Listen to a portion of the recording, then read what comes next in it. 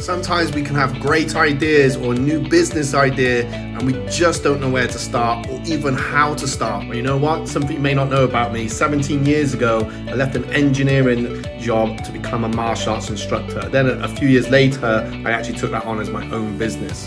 And yes, I didn't always know where to start, didn't know where to begin, but I just got on and did it. I learned so much along the way.